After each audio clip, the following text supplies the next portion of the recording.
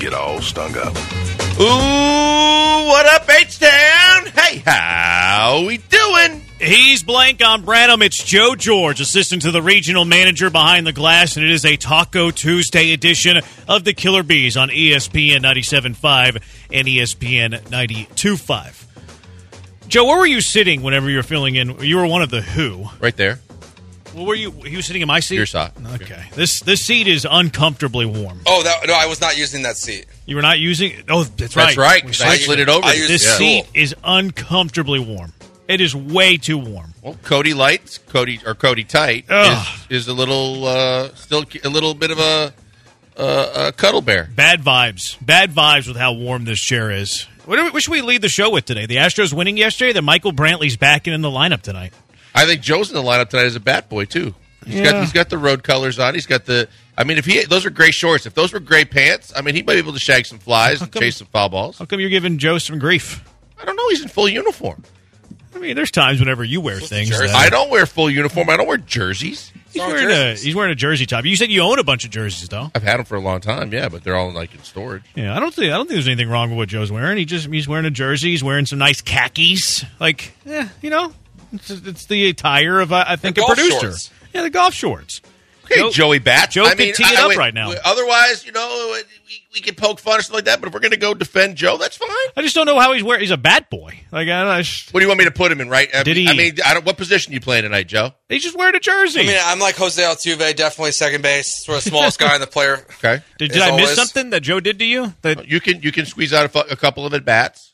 I'm not going to hit anything. No, but, I'm 5'6", so maybe they'll just miss the strike zone. You're not going for the cycle every time. No. Not yet. Maybe in the wiffle ball. Okay. Yeah. Joe's catching strays right out of the gate. Always. Brantley is back. Brantley is in the lineup today for the Houston Astros. So the return of Michael Brantley is finally here. He's in left field. He's hitting sixth for the Astros. It's almost a perfect lineup. Almost. Except Dusty's playing Dubon and center and not Chaz. So, Dusty's always got to get his one. But Altuve, Bregman, Jordan, Tucker, Abreu, Brantley, Yiner, Dubon, Pena, with J.P. France on the mound. Astros looking to take the series tonight because they won yesterday in convincing fashion. It wasn't always a blowout. It wasn't a blowout to the very end. The Astros breaking it open against Bear Claw, who Alex Cora left out to dry. My goodness. But the Astros do get the blowout win over the Red Sox 13-5. And my biggest takeaway from the ball game yesterday at Fenway Blankers was that your stars performed like stars. Jose Altuve, the greatest Astro in history, one of the best offensive second basemen in this generation, was a star yesterday, hitting for the first cycle he's ever had in his career. He hit the home run, 4 ribbies, 4 runs, 4-hit night, not 5 hits, but 4-hit night. And then Jordan Alvarez doing something that he hasn't done in a while. Hit a home run. He was joking after the game that he forgot how to run the bases on a home run. He had a 4-hit night. He had 4 RBIs. We've talked, Altuve's been on fire since his return from the injured list. Jordan Alvarez has been a click away. I think Jordan Alvarez might have figured it out. You need Jordan Alvarez if you want to win this division, if you want to make a deep playoff run yet again. And last night in Fenway, one of the most historic ballparks in all of baseball, your stars were stars. Yeah, this is what we've been talking about, Jeremy, when we were talking about what this lineup could possibly be. And over the last 3 games, you're starting to see signs of what we were talking about when we were talking about, hey, look, it's too late in the season to statistically get to a point where you rate in the top 3 or 4 offenses in the American League or in baseball. But down the stretch, when you start putting together a lineup that now the minute I don't have to wait to see him in a uniform, the minute he's been activated, now I can call him Michael Brantley again. But you can add a guy that carries the career batting average and ability with the bat of Michael Brantley to a lineup that's already extremely potent when they're healthy. And you're starting to reap the benefits and see some of the things this team can actually do. It can be destructive from night to night. They can put up these big numbers and kind of avoid kind of the hiccups we've talked about in the past. Well, if they put up a 10 spot or more, they're probably going to be, unidentified the next night in terms of a batting lineup that scores runs, and they're probably going to have a big drop-off. Now they're putting together numbers. They're putting together hits. They're getting big innings. Crooked numbers are great. And you look at it and go, this could be their calling card going forward while they work everything else out. And I'm okay with it with the amount of talent they have in the lineup. Their offense is becoming dangerous, and we thought that they had the potential of doing this. We thought that they had the potential of, being one of the best offenses in the American League, because whenever the Astros are clicking, look, they got one hit against Detroit. Since then, they've been on fire offensively. Maybe that one hit against Detroit wasn't even a real hit. It was an infield hit. Maybe that's what got them going. Like Bregman talked about it after the Game 2 win against Detroit. We got to take everything seriously. Jose Altuve's been great all year. Bregman's been fantastic since the All-Star break. Kyle Tucker might win an MVP if it weren't for Shohei Ohtani. We know that Yordan Alvarez is one of the best hitters in all of baseball. Chas McCormick's having a career year. You're getting Michael Brantley back. Yainer Diaz has been one of the best offensive rookies. Jeremy Pena is figuring it out as well. And Jose Abreu almost had a huge game yesterday. Still had a really good game. Homered over the monster, had a couple of hits. He was like 15 feet away from a second home run and then a double down the line that would have driven in another run. So, there are a lot of prospects. I mean, potential, not necessarily young players. There's a lot of hopeful prospects for the way that this offense is performing. You're getting a little bit of help back. This is an offense that can carry you. They have the talent offensively to win games because of their offense. They had 18 hits again last night. That's amazing. And again, from year to year, we know the situation changes, and you have to adapt. And when you had dominant pitching going back to the Verlander-Cole year and some of the ways that they've been able to dominate previously is different than this year. And now because you're still trying to figure out the rotation and you've taxed your bullpen a lot, the calling and their defense isn't what it used to be. Let's just be honest and call it like it is. Your offense could be not only your calling card, it could be, because of it could being on a night-to-night basis, one of the most dominant offenses in all of baseball. It could be what carries you, and that's great. That's the ability to have so much talent, you can adapt. And I think that's an encouraging sign for this Astros team going down the stretch to solidify the playoff spot, to try and get to the division title and do the things you expect them to do in the playoffs.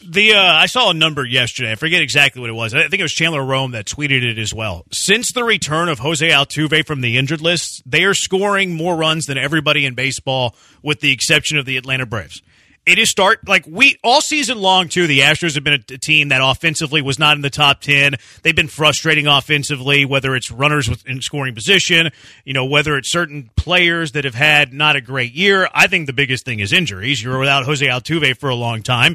You were without Yordan Alvarez for a long time. You were out without Michael Brantley until today. Jose Abreu's had a stint on the injured list. I think it was injuries more than anything else. And we've talked about it for the course of 130 games.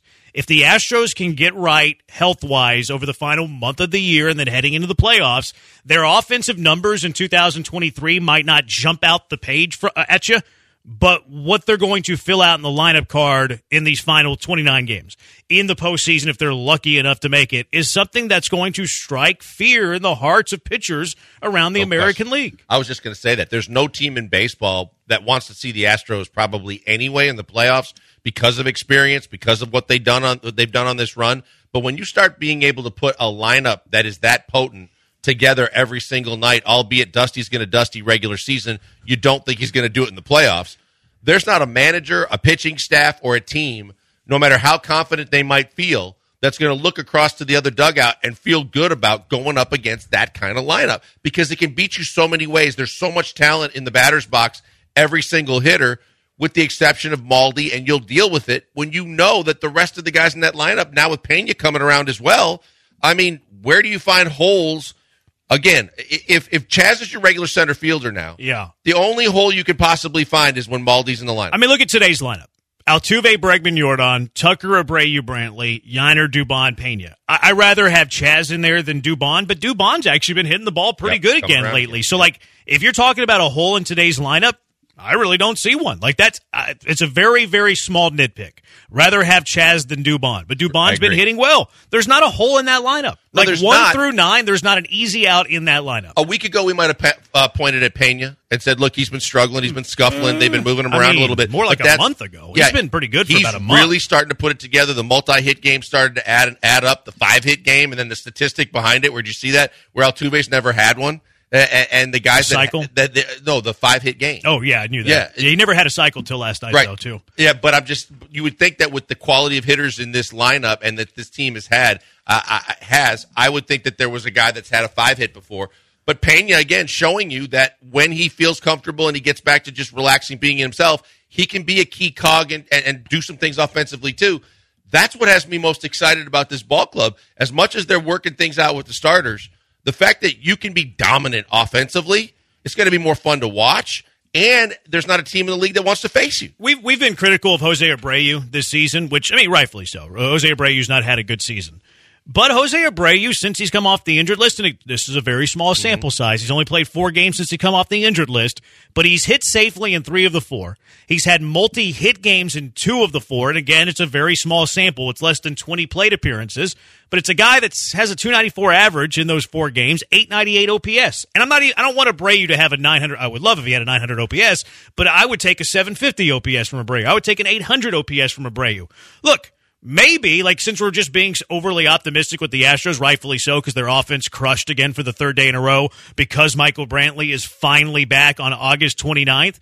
But what if Jose Abreu's elements were the back this whole time and this little stint on the injured list gets him going to where he's playing at 80% of the baseball card, 85% of the baseball card? There's a lot to be optimistic about right now with the Houston Astros offense specifically. 713-780-ESPN, our HRP listener line, 713-780-3776.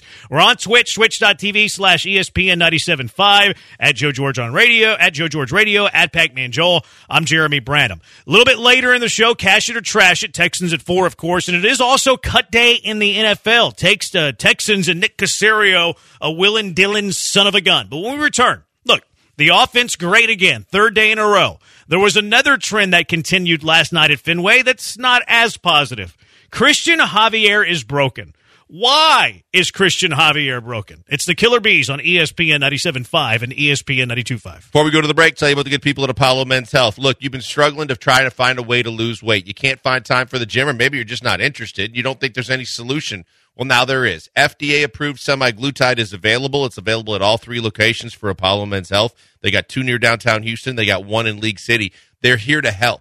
And if you get some semaglutide, and they can walk you through exactly how it works, you can lose up to 6 pounds in a week. When you start doing the math and figuring out that could be a game changer for you if you truly need to shed some pounds, that's something you consider, and that's why you go talk to the people at Apollo Men's Health. They're game changers for you on a daily basis. They can get more energy in your life. They can get you into a workout program and figure out how to recover quicker, or how to increase your gains, how to balance your numbers by watching a full body composition analysis and seeing all the numbers and making sure they make sense. They take care of their customers. Go to ApolloMH.com right now, see all the services they offer. If there's a few that interest you, sign up for an appointment right there online. You're going to find out most major insurance is accepted, and there's discounts for military personnel and first responders. More so than anything else, you're going to find out they care about their patients. So you're going to go in, they're going to ask you some questions. What's bothering you? Where do you feel like you're lacking? From the boardroom to the weight room to the bedroom, if you have questions, they have answers, and they're going to get you on a program that works. I believe in these people. They're great people doing great things on a daily basis. I encourage you to drop my name, Joel Blank, when you go there. Free B12 shot or a body composition analysis on your first official visit. But then let the process go from there. Ask your questions, get your answers, and get on a program that can actually make sense and get you results. Good people, great yos. Yeah, we won't stalk you. Killer Bees, ESPN 97.5, ESPN 92.5, 713-780-3776. 7869. I'm as excited for tonight's Astro game like I was for opening day. Finally looks like a playoff lineup, just missing Chaz. Look, I think we need to temper the expectations for Michael Brantley returning from major shoulder surgery at his age. But look, it's an upgrade what you're going to put out there every single night. It's an upgrade over, hate to say it, go Cougs, Corey Julks, who got sent down because of this, because to create space for Brantley. It's better than Jake Myers against right-handed pitching. So it's an upgrade. I don't think you should expect Michael Brantley to be Michael Brantley pre-shoulder surgery, but something that should help your everyday, I don't think he's going to play every day, but should help your starting 9 when he does play. Yeah, no doubt about it. I mean, it would be unfair to the situation, to Brantley, to everybody involved, if you expected him to do what he was doing in Sugar Land. Because he's still got to get accustomed to Major League pitching again, which is better than AAA pitching. But it's encouraging. The fact that you know that not only we kept hearing help is on the way from Bagwell since opening day, but the fact that now help is literally on the way, and it could possibly be yet another boost for this lineup, for this team that really is stocking up quite an offensively potent lineup from day to day, is extremely exciting. Because even if he doesn't play every day, now you have better options. You have better insurance policies. You have the kind of things that they've talked about in the last couple of years about trying to have depth and make sure they always have guys in case an injury happens. It took you a while, but you know what? The best thing about this was, while these guys were injured, that some of which you were mentioning last segment, the fact is that we found out they were guys that were dudes that could step up, that could do the things that Dubon did and Chaz did, and other guys when their name was called like J.P. France did. You know that this team is now a deeper team than it maybe was at the start of the season. There was more answers than questions in terms of the roster now, and you feel like this team just has to get in, and it should have a fighting chance to do the same kind of things that they've done for the last 6+ years of at least competing in every series to compete for another ALCS and more. 713-780-3776. The negative from yesterday's game was another poor start from Christian Javier. 4 runs, 6 hits, 4 innings. He walked 6 in those 4 innings. He allowed 12 base runners in those 4 innings, and he struck out 4. I thought it was a little better for Javier yesterday than it was 2 starts ago. Like, at least he struck out a guy per inning. Like, the stuff kind of looked there. I thought the first inning was super annoying. Like, you get the first 2 dudes out, you give up the base. Actually, you walk a guy, and then you have a little comebacker that you should field. You're out of the inning, and then all of a sudden, boom, home run, or double down the line, not the way you wanted to get started. But this has just been a trend for Christian Javier. He's been poor. He's been broken. Why is Christian Javier broken? It's a great question because, you locked him up first when you were looking at the pitchers and Fromber and everything else.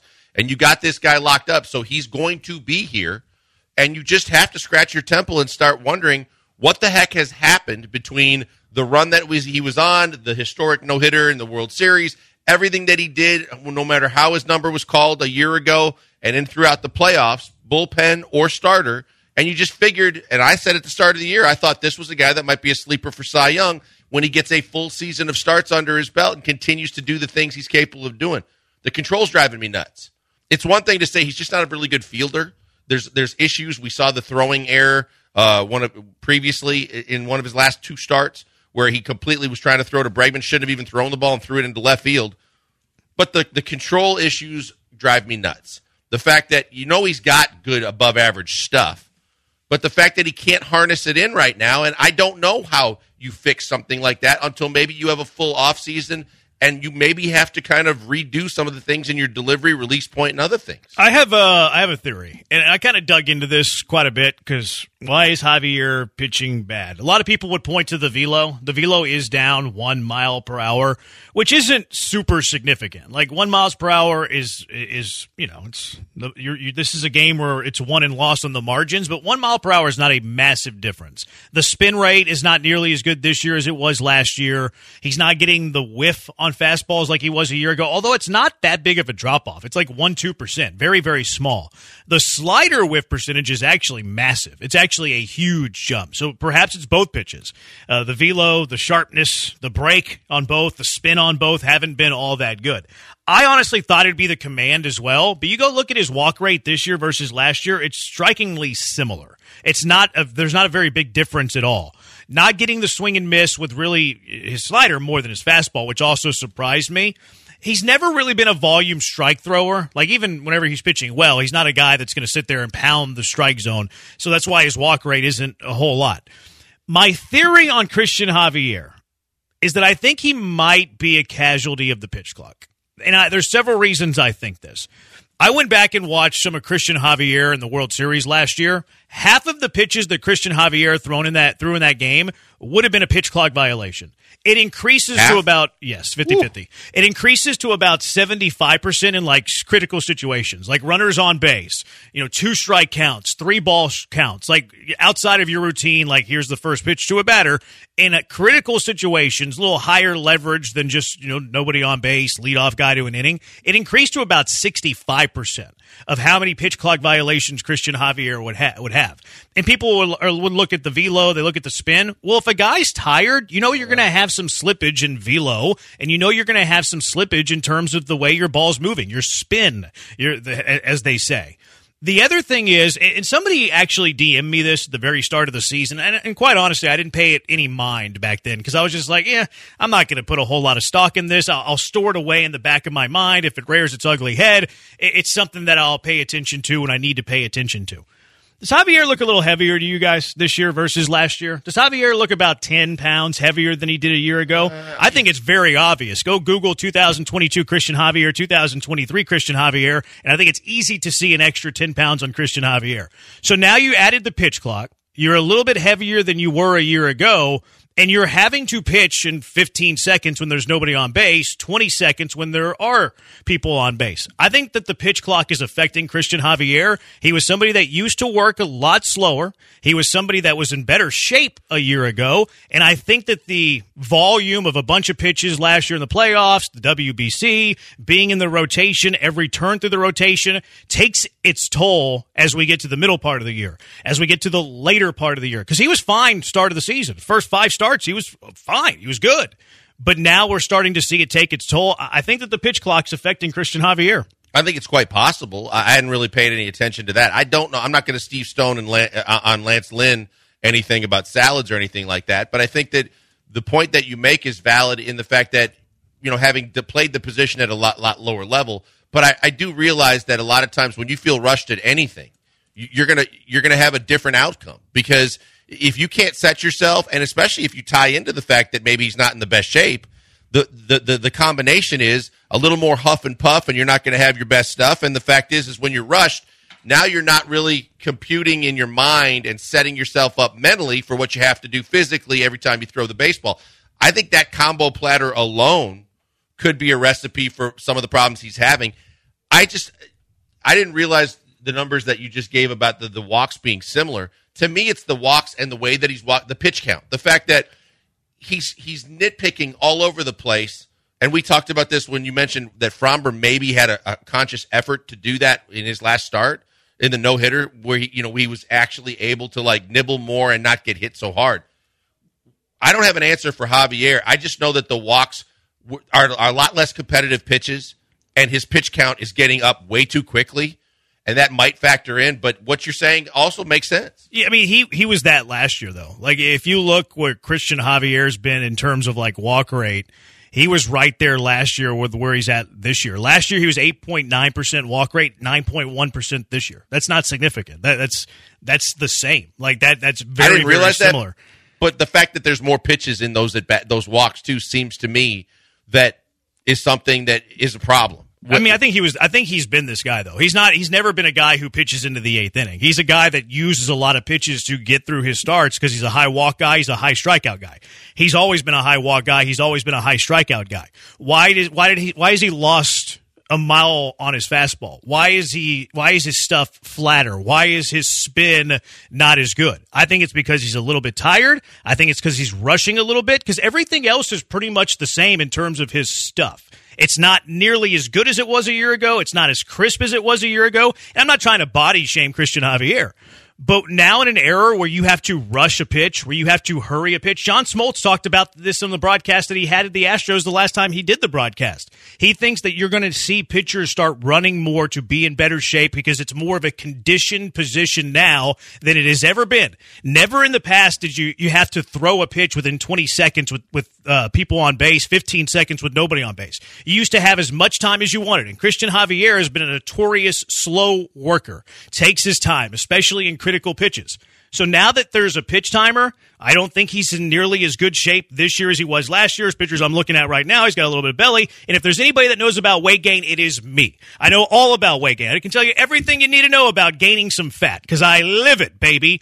Christian Javier is having trouble with the pitch clock. That's the difference. That's why he's not as fine as he was a year ago. It's why he's lost a mile per hour. It's why his pitches are a little flatter. It's why his spin's not as good. He's out of shape. We talked about it with Alek Manoah as well. Why is Alek Manoah last year a Cy Young contender, and this year he can't even pitch for their AAA club? Because he struggles with the pitch clock. Well, it's a combination, like you said. I mean, if you take bigger guys, and that's the case, it's funny to me because when we talked about this previously, when I would think about who's slow and who took their time, I thought Fromber was extremely deliberate. Fromber would, to me, head and shoulders was the most deliberate guy on the staff. Fromber would get in rhythms, though, where he worked quick. And I think Fromber's actually a casualty of the pitch clock, too. Because when Fromber's working, like when Fromber's in a groove, he works quick. When Fromber's pitching well, he works quick. When Fromber's throwing a no-hitter, he's working quick.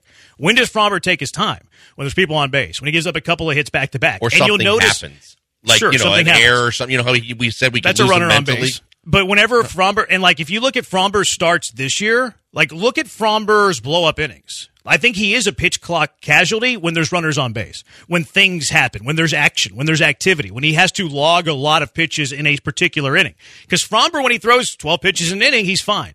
But Fromber gives up a couple of hits, maybe that inning becomes a little long, maybe Fromber gets a little bit fatigued. I think it's affecting Fromber as well. It's why it's happened kind of later in the year versus early in the year. But Christian Javier, man, look, you go back to look at his pitches last year. Slow worker. He's gained a few pounds. His stuff is flatter. He's not throwing as hard. I think he's fatigued. I think he needs to find a little bit of a running program in the offseason. And I bet you he does. I bet you in the offseason we hear Christian Javier is running a lot. I bet you opening day next year, Christian Javier is a little lighter on his feet. 713-780-ESPN. Am I blowing hot air here? 713-780-3776. The HRP listener line. Yesterday, your stars were stars. Altuve, Jordan, and Michael Brantley is back today. What has you excited about the Houston Astros here over the final 29? Also, other things that happened yesterday at Fenway that we have to get to, like thank goodness Alex Cora is not the manager of the Astros. It's the Killer Bees on ESPN 97.5 and ESPN 92.5.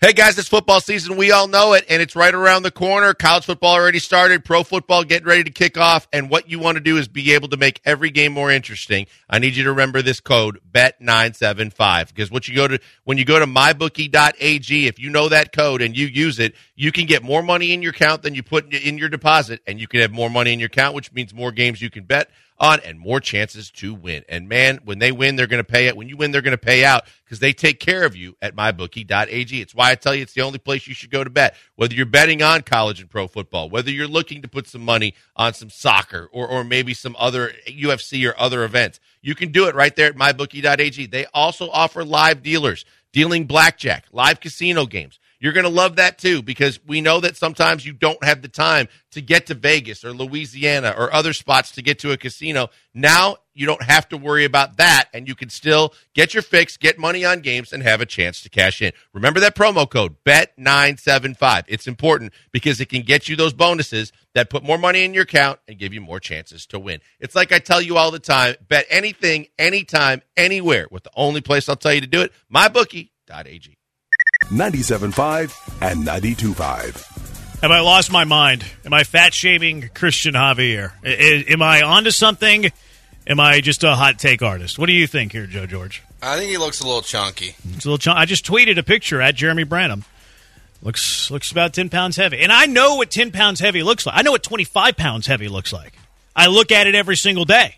I look at myself in the mirror and I say, yeah, it looks 25 pounds heavier. I've been adding 10 pounds a year for the last 10 years of my life. I know all about this. I am an expert when it means gaining a little extra around the belly. It would be interesting, some of the guys of the past that carried a little excess. Their opinion means nothing. You know why? Because they never pitched with the pitch clock. That's what I was going to say. Well, it didn't sound like it. Okay. Why I was trying to, because it's frustrating, because I hadn't even got into it to say it would have been, because it would be interesting to see a Bartolo Colon or some of these guys that carried a little extra and have to adjust to the pitch clock, because it is such a drastic adjustment, because it's guys that have pitched a certain way, literally for a lot of these guys, their whole life.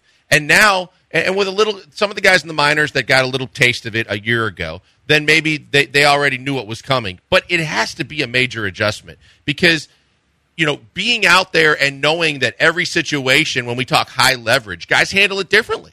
And some guys just want to get back, toe the rubber, and start, drilling down and going and getting guys. And other guys kind of need to hit the restart button a little bit and refocus and settle themselves down.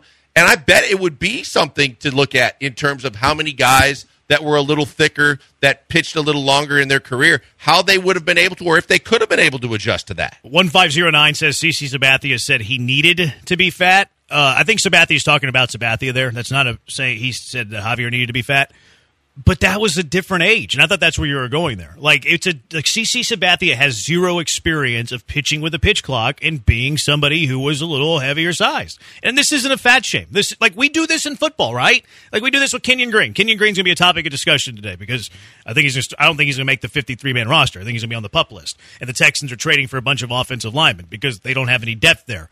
Like, we talk about Kenyon Green in the offseason being a little heavy, not conditioned, don't think he's ready to play left guard in the NFL right away.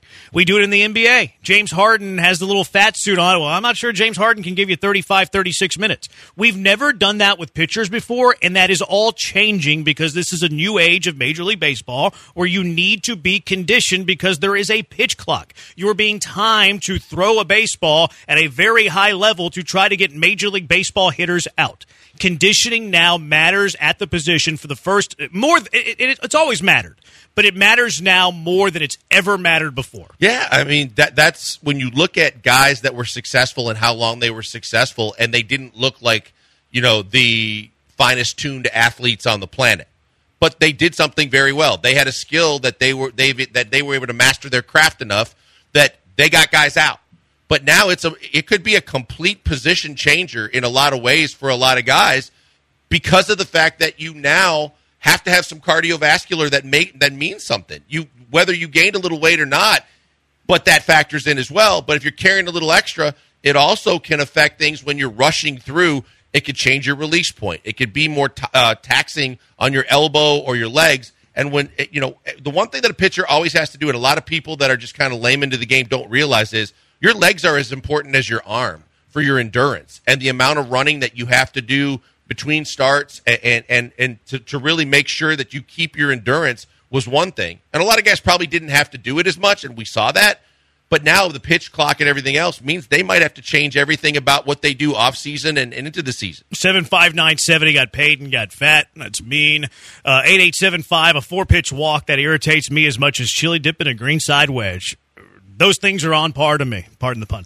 I hate 4-pitch walks. And that was to your point about Christian Javier earlier. Now, Christian Javier, again, has never been known for his command. His walk rate's very similar this year than it was last year. It's almost identical.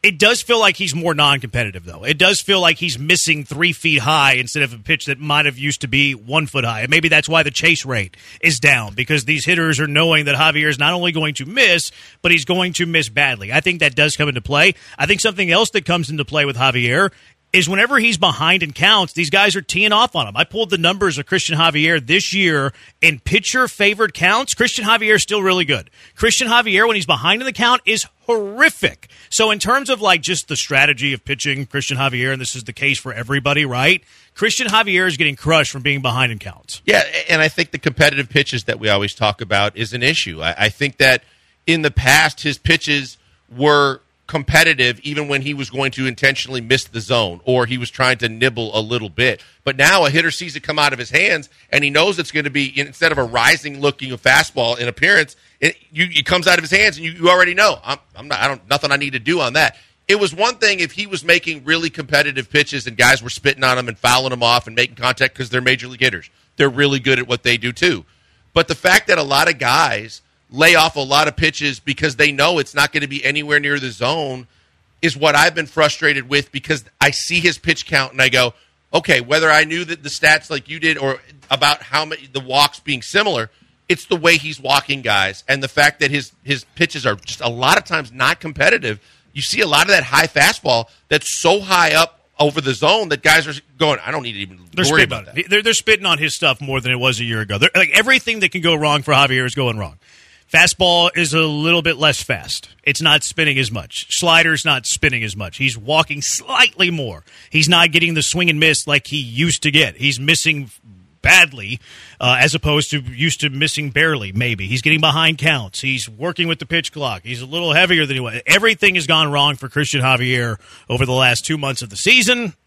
Hopefully he can get over this, but it's kind of late in the season to fix it all this quickly. Jose Abreu, really good yesterday. Hit the home run. He had that foul ball down the left field line that would have driven in a run if it stayed fair. Missed it by like 2 inches, and then he hit another homer, but foul. That was cool to see.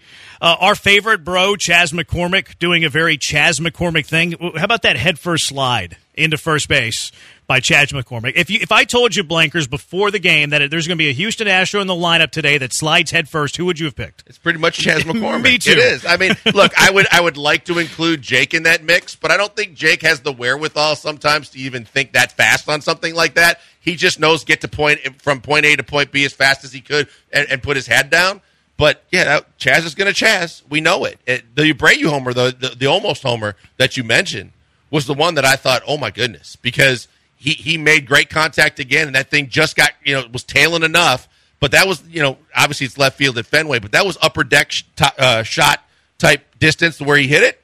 I'm feeling pretty good about the way he's swinging the bat right now. We mentioned right when he came back, he looked a little bit springier. And look, 4 games since the return from the injured list, he has been a little bit better. He's actually been a lot better. Hopefully he continues and it's not a victim of small sample size. This is very small, very nitpicky, but I don't like this. I like the slash play, Blankers. I like the show bunt, pull the bat back, swing away. I don't like it when it's Martin Maldonado. As a matter of fact, he would probably be the single player in baseball that I would choose as the worst hitter to have in the box when you're trying to execute a slash play. I also like the play. We used it in college. I used it as long as I've been playing baseball. Coaches used it, and it's very effective, especially when you saw the corners really over-exaggerating when they were coming in on the bunt, knowing that it's Maldi, that's all he's going to do. But he doesn't have the back control. He doesn't have the ability to do what a lot of hitters with their quick wrists and their quick twitch and their ability to kind of, adapt on the fly and get back quick and just get the barrel on it and punch it down on the ground somewhere. And so that was disturbing to me. Otherwise, I'm with you. I like the slash play, and I've always had it on teams that I've played on, that it's been a big deal.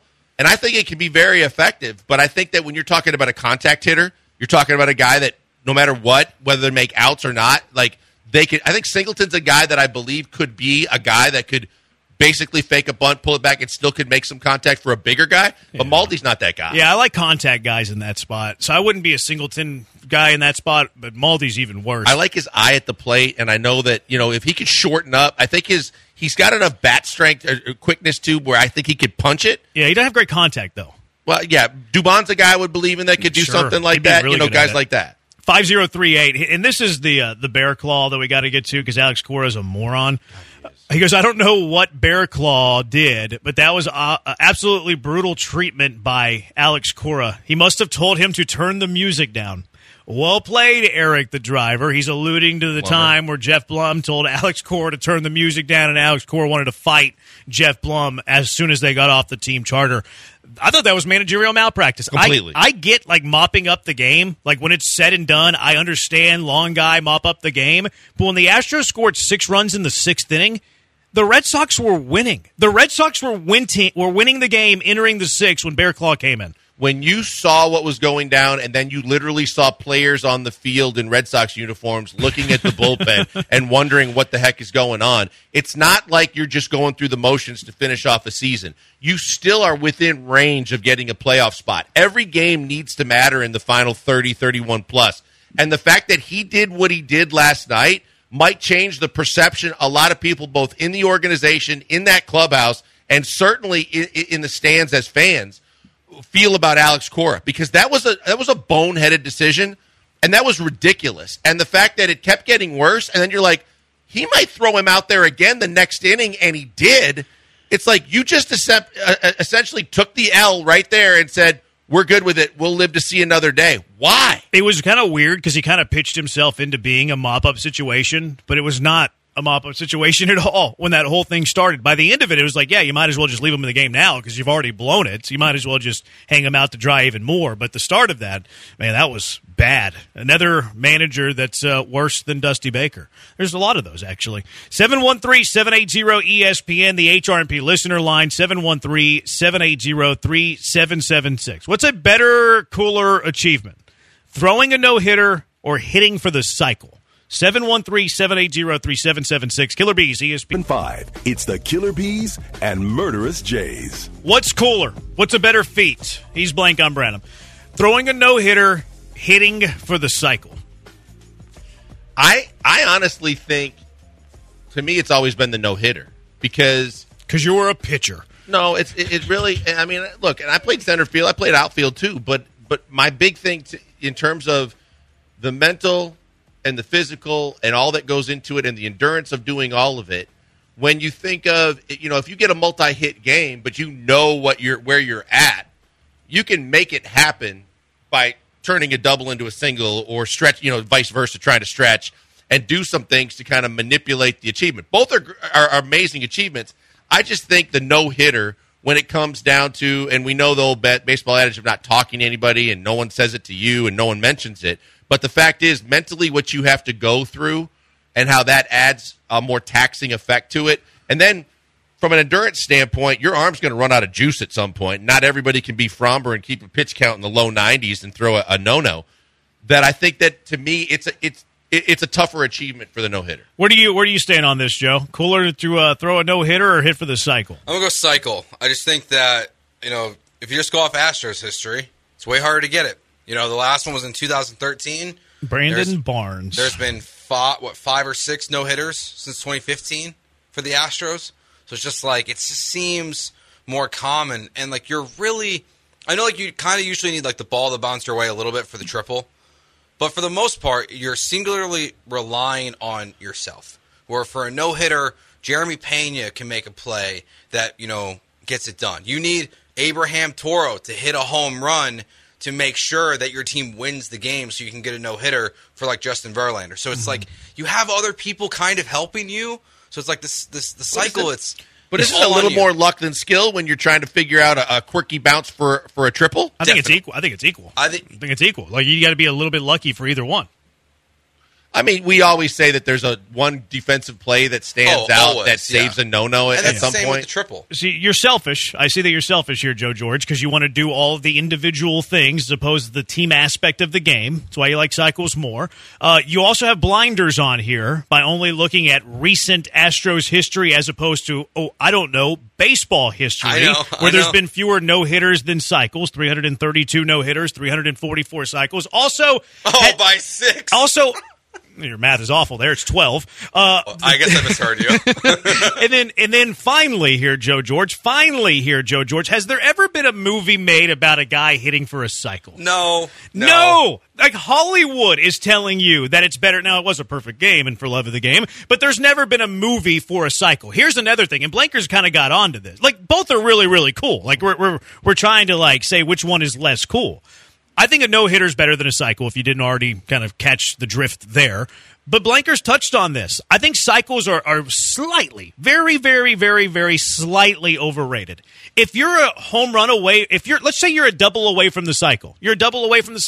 And you pull a Craig Biggio and turn a triple into a double. Or, like Blankers was saying, you're a single away from a cycle. All of a sudden, ball in the gap, you just stay put at first base. Or, this has never been done, but what if you were a triple away from a cycle? You hit your second home run of the game, and instead of rounding third and coming to touch the plate, you round third and head straight into the dugout. Congratulations, you have a cycle. I don't think cycles that's legal. Absolutely, it's legal. Do you not remember Robin Ventura's grand slam? That was a single in the postseason when they mobbed him rounding first base, and he was absolutely. That is the technicality of the rule. Also, you could be Jose Altuve and be so excited for the triple that you fall on your face. Yeah. No, the cycle's really, really cool. And it's not to besmirk a cycle, although it definitely sounds like I'm doing that. You are. But give me the no-hitter before the cycle. The thing that I thought about, too, when you think about the fact that you could hit a ball into the corner, but just pull up and take the single, is like Ricky Davis, the triple-double, when you go and you throw it off your own backboard and you get the rebound. To me, I think that's what really diminishes it. If you just legitimately get the single, double, triple home run, and you're not relying on any of that kind of crap, it's still an unbelievably cool accomplishment. But I always go back to guys that got triple doubles by throwing the ball off the glass on their own basket or something and got a rebound going. Padding. Yeah, that's like pulling up lame or pretending to pull up lame on a clear-cut double to get a single.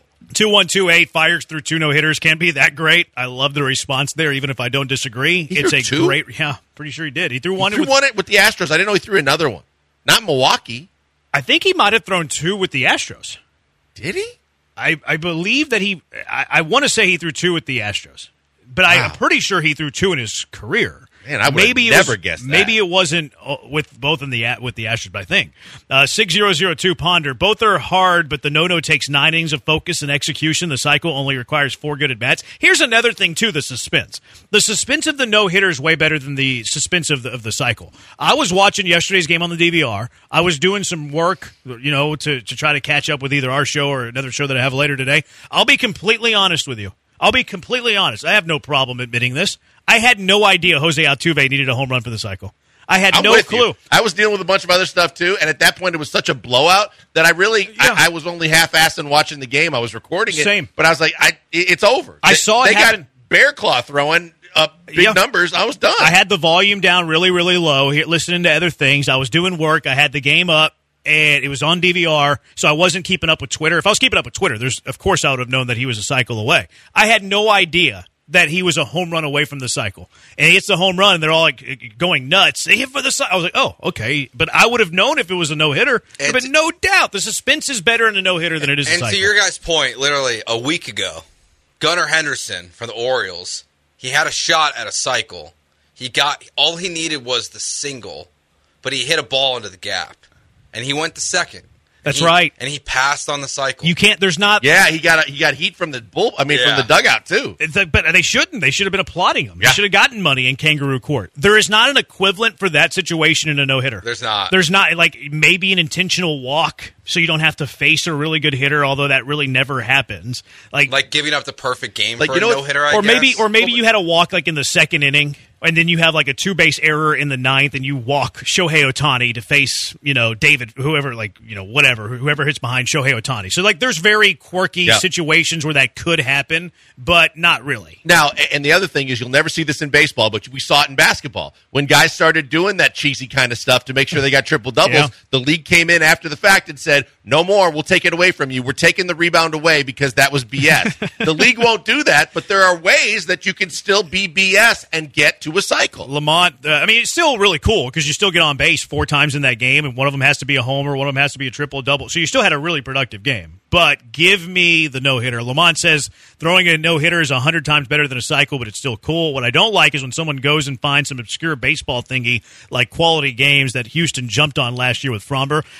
I don't think that stat is very significant. I agree with Lamont. I'd rather my pitcher have a quality game than not have a quality game, but it's super reachy as like this monumental stat. I think the Astros are being really cheesy about one particular stat right now that we'll get to and cash it or trash it a little bit later. I'm going back. I've got receipts on Lamont. He said that he loved the freaking quality start thing last year. He was all over it. Yeah, he was all over it. He wanted one of the T-shirts from Fromber. I think it was about the time my wife and I were celebrating our anniversary or something. But I have it notated. You have a really good memory. A little worrisome. I'm mocking Lamont for a tweet I got last night from him. So I missed that. Eric the driver says, cycle is cooler, no is harder. I don't know, man. I don't know. James says something that takes 9 innings to accomplish versus 4 at-bats in one game. Gotta go no-hitter. Seems like you're outvoted here, Joe. You're voted off the island. That's fine. I'll stand alone. Key from L.A. The cycle and no-hitter won't mean anything if you guys don't make the playoffs. Sick burn there, Key. Key's hunting probation again because he's on his hot take. Key's desperate right now, man. My goodness. Key is right now seeking attention from the Killer Bees. 713-780-ESPN. Caleb says Fire's second no-hitter was with Oakland after he left Houston. Okay, that's what I thought. Really? I thought he threw one with another team and had one with the Astros. I look at the A's now, too, the single A's, as you call them, but there was a time there when he was with the A's, even though he wouldn't pitch against the Astros, but he was pitching for a really good ball team. Yeah, here's the A's were okay for a little while. The A's had some, they had some dudes, Chapman and all those guys. Semien, 2128. What's better, a run-of-the-mill no-hitter or a 20K one-hitter like Kerry Woods? 20K one-hitter like Kerry Woods. I was going to say is a more dominant game. Yeah, because I was trying to think of something a little bit more like skill-based in terms of like a 3-home run game. A 3-home run game in Major League Baseball. I'll take that over the cycle. Yeah, for sure. I think I'd take that over the no-hitter. But then I got to take the cycle. That's so tough when you think about that. I think that's a harder and greater accomplishment than a cycle. 3 bombs in a game. Poncho said 2 grand slams in one game. Oh, yeah. That's Remember, very rare. Fernando Tatis did it in one inning. In an inning. Yep, he sure did. I forgot about that. Joe Buck lost his mind. He senior. did. That was not so junior, cool. Senior. Yeah, but right? it was the baby Joe Buck. Yeah, but I'm saying Tatis Senior, not Junior. Yeah, it was with the Cardinals. I want to say, just to nerd out on you a second, I want to say, you familiar with game score at all for a pitcher? Like there's some algorithm that calculates your game score based on your performance. I want to say that Kerry Wood, 20 strikeout game, 1 hitter, was the most dominant game pitched in Major League Baseball history. So give me that one. 713-780-ESPN. Cut day in the NFL. And, of course, Texans at 4 as we count you down to week 1 of the NFL season. Just 9 shows